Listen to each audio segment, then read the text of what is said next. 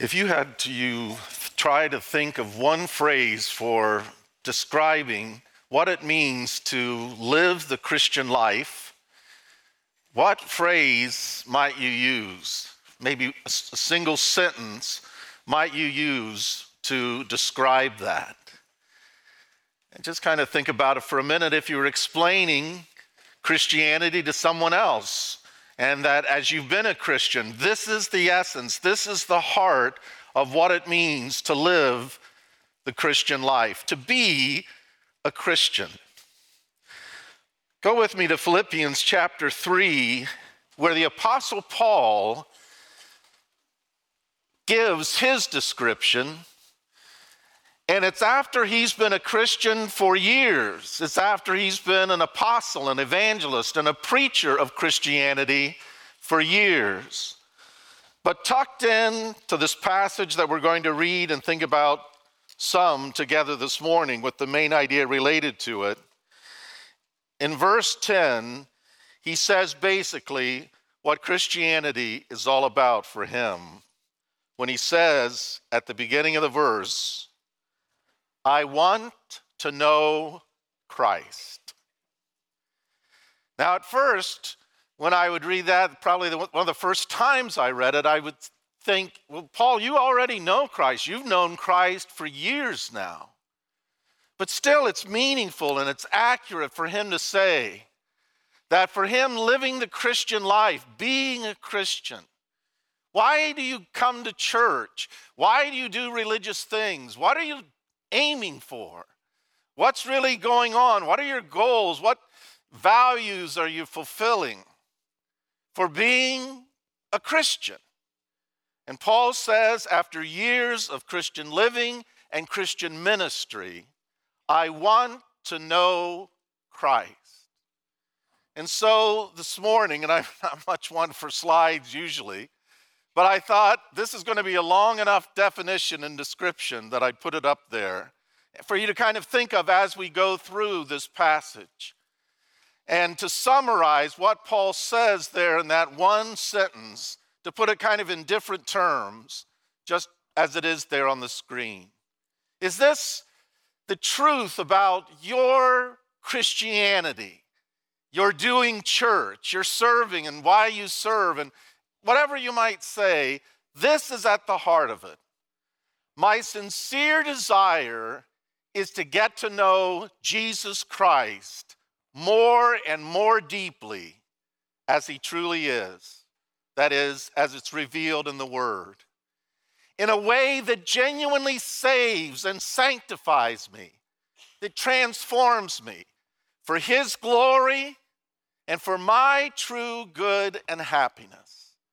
And just the more I thought about it, the more I studied, and the more I reflected on my own poor experience of it all, I thought that this aspiration is a very, very good and solid one to keep us on track, to keep us centered and focused in Christian living, but also in the ministry and the mission of the church.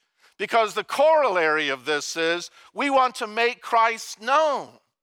The main thing that we want to do as people engage with us and come into contact with us at South is so that they will come to know Christ savingly, transformingly. That's got to be always at the heart of what we're aiming for. In Philippians 1:21, Paul had already said, for me to live is Christ. How does that make sense? What does that mean? In Philippians 3, Paul's faith story makes it clear that he was religious for a long time before this became the heart of his religion. And ironically, he wasn't right with God in the midst of it. In fact, he was opposed to God in the midst of his religiousness and his spirituality. But then he comes into contact with Jesus Christ on that Damascus road and changes everything for him, including his religion and his spirituality. Back in the middle of verse 4, we'll start. He's reflecting on what he used to be religiously and spiritually and what he is now as a Christian. That very word, we're Christ's ones. We belong to him. We're defined by him. He says, if someone else thinks they have reason to put confidence in the flesh, that is, in their own accomplishments, humanly speaking, I have more. And listen to his religious, spiritual pedigree or resume. Circumcised on the 8th day, check. Of the people of Israel, check. Of the tribe of Benjamin, and a Hebrew of Hebrews. In regard to the law, a Pharisee. That was the strictest kind of Jewish person. As for zeal, persecuting the church. As for righteousness based on the law, faultless, blameless. But, verse 7, whatever were gains to me, whatever I used to consider religious, spiritual assets, I now put in the loss column. I now consider loss. Why? Because of Christ. What was bad about the seeming accomplishments and supposed virtues that Paul had just described? What was bad about them is that they had kept him from rightly recognizing and responding to God in Christ. He was zealous, but not according to knowledge, not according to the truth. He thought he was being godly, but he was opposed to the followers of God the Son. You see what a myth it is when people say in the category of religion and spirituality, well, it doesn't really matter what you believe just as so you're sincere. Paul is the proof. False. It matters deeply if you're wrong. Paul was deeply wrong spiritually, so he was opposed to God and God's people and to God's work. But it all got transformed and turned upside down because of Christ. That is, once he recognized and realized and learned who Christ was, who Jesus was, that was the linchpin, that was the central piece of the puzzle that puts everything else together in terms of belief and theology and spiritual worship and religious practice. Think about Paul's story and of how he used to regard Christ. Paul was Christ's contemporary. They overlapped. And it's almost impossible for me to believe that Paul, at some point, then known as Saul, wouldn't have come into contact personally, heard Jesus, seen Jesus, one way or another. In 2 Corinthians 5, he talks about, we used to think of Christ according to the flesh, that is, humanly speaking, but now we don't think of him that way any longer. And so, Paul knew about Jesus. He knew he was a miracle worker. He knew he was a teacher. He knew the claims that were made by him and about him that he was a Messiah, but he ended up hanging on a tree. And Deuteronomy says, cursed is everyone who hangs on a tree. So Paul, as one of the other Pharisees, thought that Jesus was bogus, counterfeit Messiah. That means he was blasphemous. Means he was sacrilegious. And that means that he deserved to die. And his people, his sect, deserved to be persecuted the way Paul did. And he's a religious leader, but he is arranging for their arrest, for their capture, and for their execution. And then he encounters Jesus Christ. And he comes to know, beginning from that Damascus road, it's the key that leads him to reinterpret every Bible passage he's thought about Messiah before. He rethinks everything, the way of salvation, the way of being right with God, until he gets to the place from thinking that he was this terrible imposter who deserved to die, until he thinks of Jesus in the terms that was read in the scripture reading this morning. And now this is how Paul thinks of Jesus of Nazareth. He is the image of the invisible God, the firstborn over all creation. For in him all things were created. And he goes on, and in him all the fullness of deity dwells bodily. For a monotheistic Jew to get to the place where he thinks Jesus from Nazareth is divine, is deity, is extraordinary. Everything has come to be revolutionized in Paul's thinking and therefore his living because of Christ. It reminds me of the great thoughts from C.S. Lewis from his book, Mere Christianity. When he says with this kind of hard-headed realism that years ago when I first read it, I thought, wow, I like it when someone writes so intelligently and bluntly about religious things and spiritual things. Because I had grown up with sort of, oh, it doesn't really matter what you think, and it doesn't really matter what you believe. And I thought, why would that be true about God? It matters what you think. It matters what you think about aerodynamics. It matters what you think about agriculture. You better get those right or things aren't going to go well. Why would it be the case, oh, it doesn't really matter what you think about the infinite divine, Lord of everything? Lewis says, I am trying here to prevent anyone saying the really foolish thing that people often say about Jesus. That is, I'm ready to accept Jesus as a great moral teacher, but I don't accept his claim to be God. That, says Lewis, is the one thing we mustn't say. Because a man who is merely a man and said the sort of things Jesus said would not be a great moral teacher. He would either be a lunatic on the level with a man who says he's a poached egg, or else he would be the devil of hell. You must make your choice.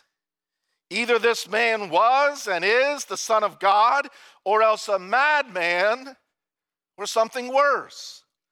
You can shut him up for a fool, you can spit at him and kill him as a demon, or you can fall at his feet and call him Lord and God. But let us not come with any patronizing nonsense about his being a great human teacher. He hasn't left that open to us. He didn't intend to.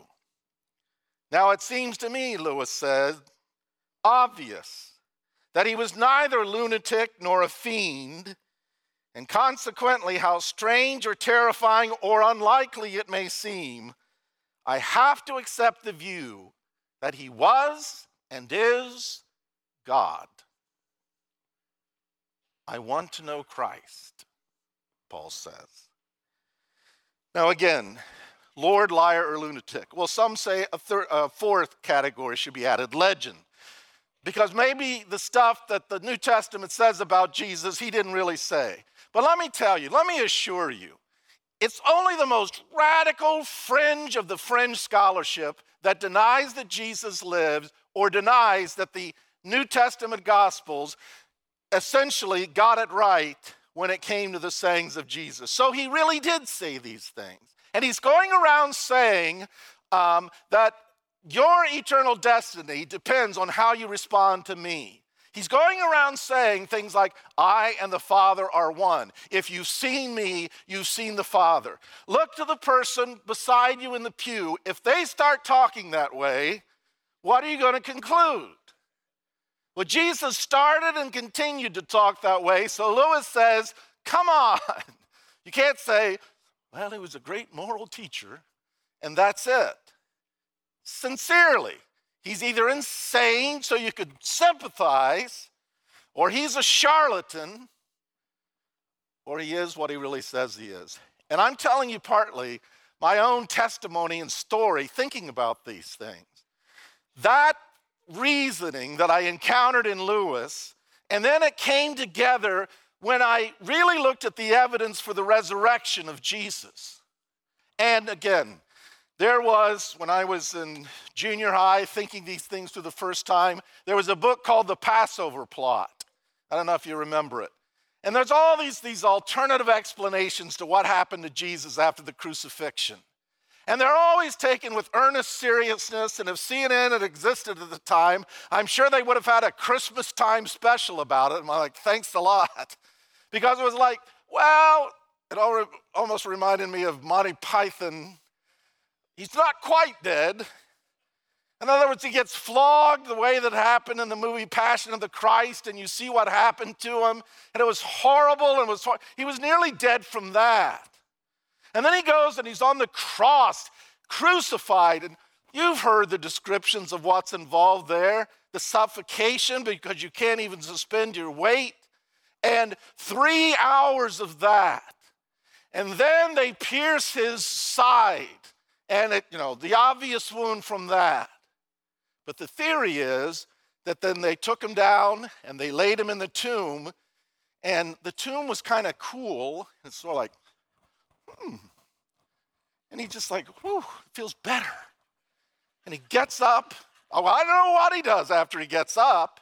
He revives. Whew, nothing like a cool tomb to revive you after a flogging and a crucifixion.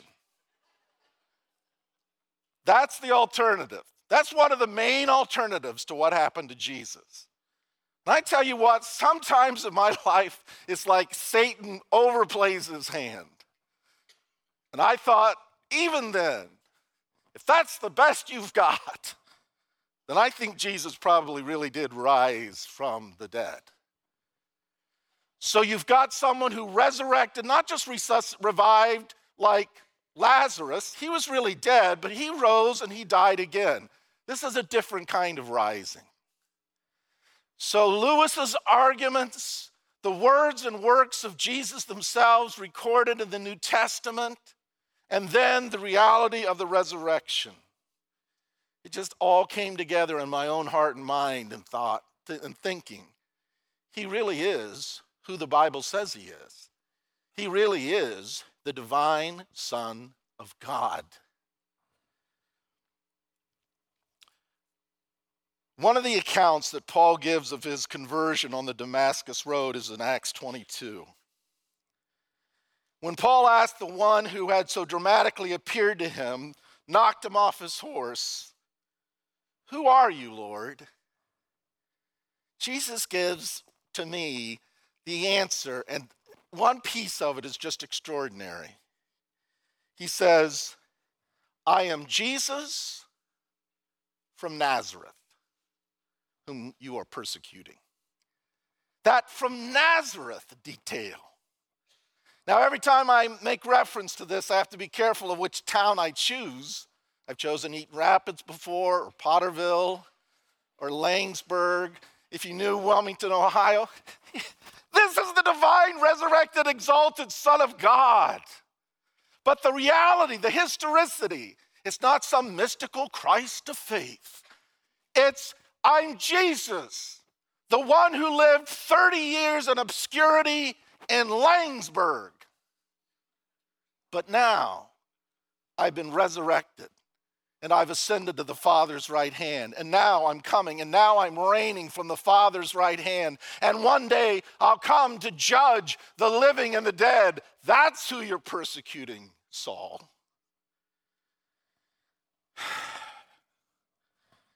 I've been to Nazareth. I think about this every now and then. The privilege of the trip to Israel.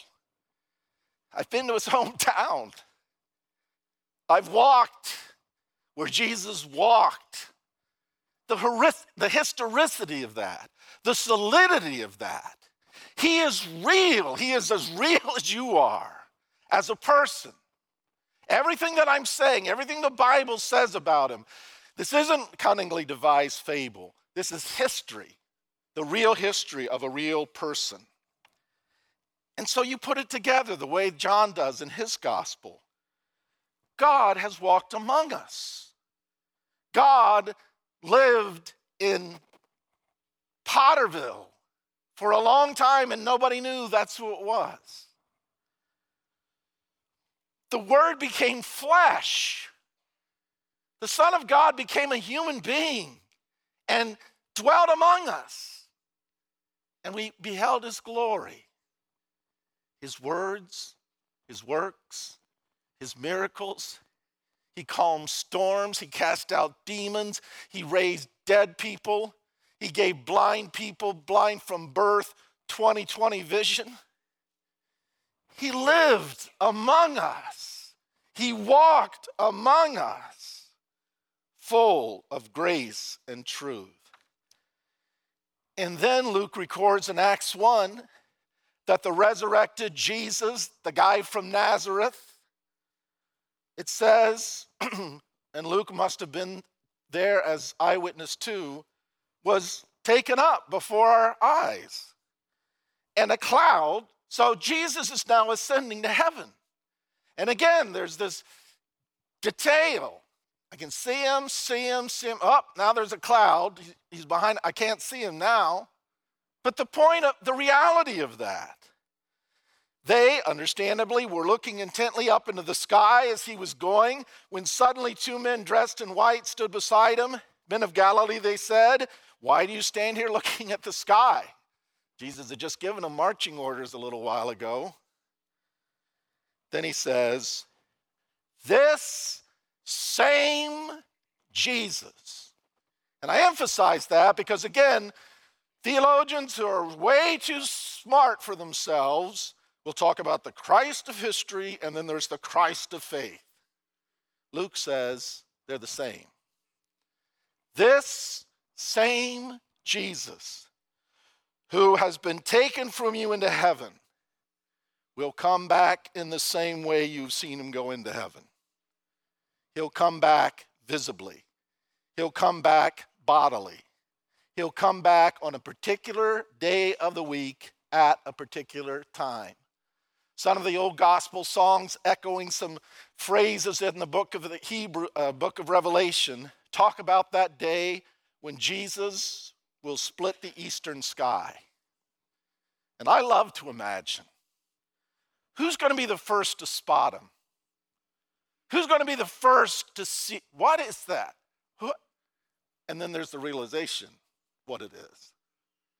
I want to know Christ. I want to get to know more and more this person. Because the truth about him sort of tells the truth about everything else that really and truly matters. This same Jesus, the Bible says, is now at the Father's right hand, praying for us, interceding for us, and reigning mysteriously in God's providence over all things until that time when, as Paul writes in 1 Corinthians 15, he hands over the kingdom to God the Father after he has deposed and destroyed all rival dominion, authority, and power. Keep that in mind in light of what's happened in elections this week. Jesus really is truly, truly reigning. And this same Jesus, there's coming that day, so keep things in perspective. And I love every time I get to remind you of this. There's coming that day when, in relationship to this Jesus I'm describing, every knee will bend, and every tongue will confess, declare, and mean it. Jesus Christ is Lord.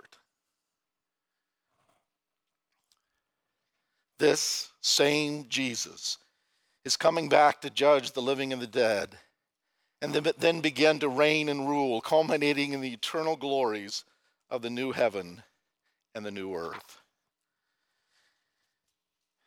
This same Jesus, because of Christ, we know the truth about all the things that really matter most. And, you know, whenever I do a message like this, it could easily sprawl out into 5 messages, and I'm afraid that's true as well. So I've got to keep going fast. But I want you to be fascinated with Christ and enamored with Christ and preoccupied with Christ.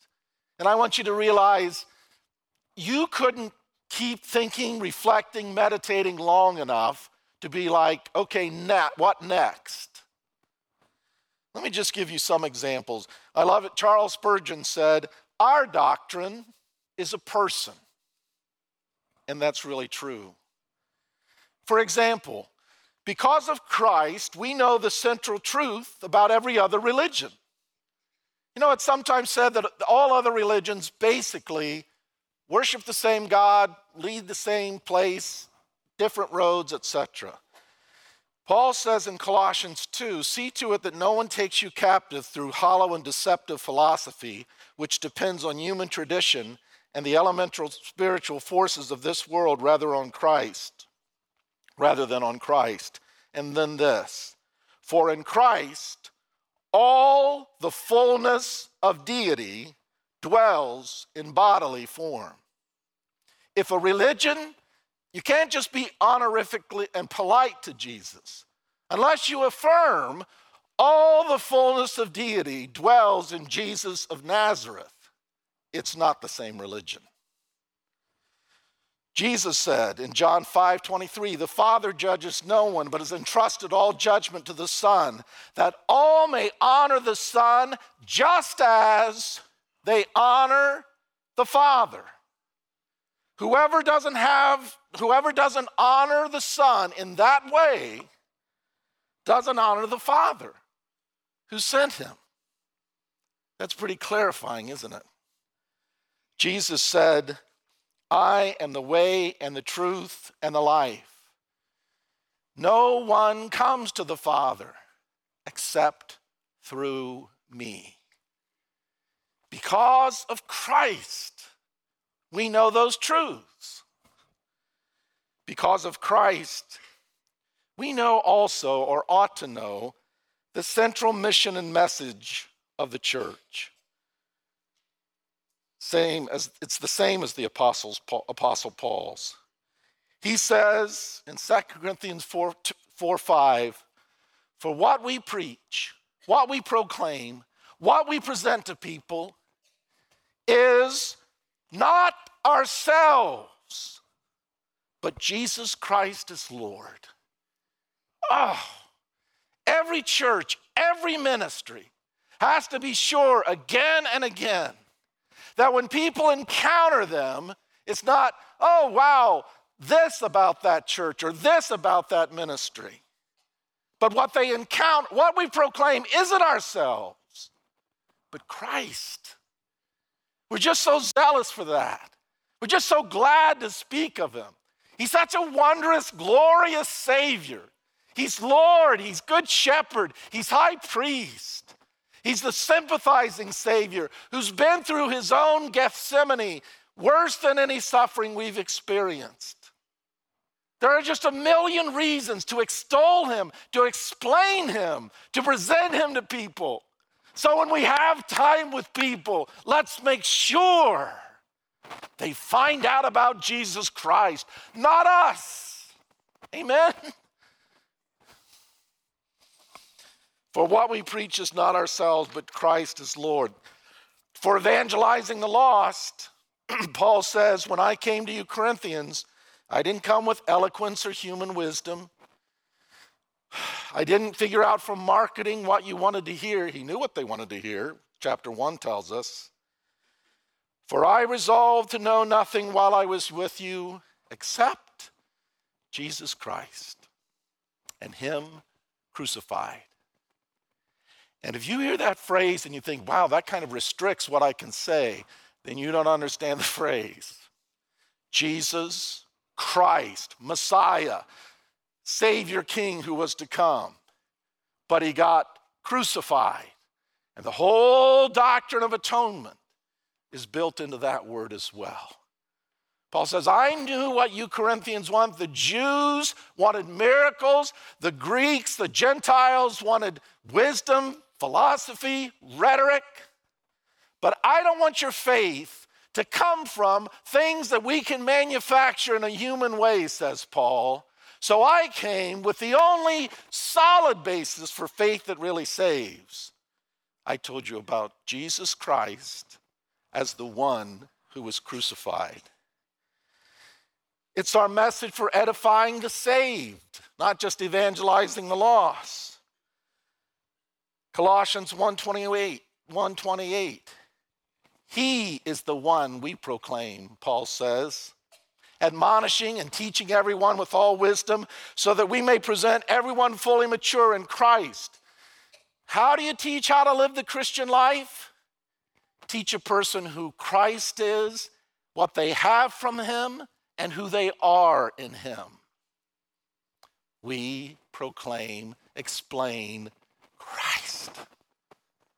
That's the touchstone for whether or not we're getting right and whether or not we're staying true. There are all kinds of philosophies out there. There are all kinds of ways of living successfully out there. Those are not the business of the Church of Jesus Christ. We proclaim him. And we do it gladly because there's only one Savior. What was wrong with Paul's approach? He was still lost. He wasn't right with God. He came to know that only through Jesus Christ, not having a righteousness of my own by my works, but that which comes through faith in Jesus Christ. Salvation is found in no one else. Acts 4:12. For there is no other name, and the name stands for all that he is. There's no one else under heaven given to mankind by which we must be saved. Jonathan Edwards says this: there's only one Savior. If God offers you a Savior from deserved punishment and you will not receive him, then surely it is just that you should go without a Savior. Or is God obliged, because you do not like this Savior, to provide you another? He has given an infinitely honorable and glorious person, even his only begotten Son, to be a sacrifice for sin, and so provided salvation. And this Savior is offered to you. Now, if you refuse to accept him, is God unjust if he doesn't save you? There can be no other Savior. No one else has the qualification. No one has the attributes. There's only one mediator between God and men. Our Savior, our Good Shepherd, he who sympathizes and empathizes us with our weaknesses so that we can approach the throne of grace with confidence. No wonder Paul, even after being a Christian for years, still writes these passionate words of aspiration. I want to know Christ. Not that I've already obtained all this or have already arrived at my goal, Paul says, but I press on to take hold of that for which Christ Jesus took hold of me. Brothers and sisters, I don't consider myself yet to have taken hold of it, but one thing I do. That's a great motto for the Christian and for a church. One thing I do. Forgetting what is behind and straining toward what is ahead, I press on toward the goal to win the prize for which God has called me heavenward in Christ Jesus. What's the glorious destiny for those who truly come to know Christ, to get to know him? It's to be with him, 1 Thessalonians 4, and to be like him, conformed to the image of God's Son. And we all who with unveiled faces contemplate the Lord's glory are being transformed into his image with ever-increasing glory. And God who begins this good work will bring it to completion in the day of Christ Jesus. As the Apostle John writes, we know that when Christ appears, we shall be like him, for we shall see him as he is. There's so much more to say about our glorious Lord. Let this be the climax for now. Jesus, the man from Nazareth, now in resurrection glory, is the certainty-producing preview of the coming kingdom of glory for all those who have put their trust in him. So I agree with Paul, and the older I get, I hope this matters more and more and more centrally to me. everything else I do, in life, in ministry, my sincere desire is to get to know Jesus Christ more and more deeply, as he truly is, revealed in his word, in a way that truly saves and sanctifies and transforms and comforts and guides me in the way that no one else can, for his glory and for my true good and happiness. May we aspire to know Christ and to make him known. Let's pray. Father in heaven, there's so much more I'd be eager to say even this morning. But at the very least, I hope the main idea is clear. Christ utterly deserves to have first place in everything, in every life, in every relationship, in every ministry. May Jesus Christ be honored and praised. May we see the simplicity and the strength of aspiring to this one great life-encompassing goal. I want to know Christ. In his name we pray. Amen.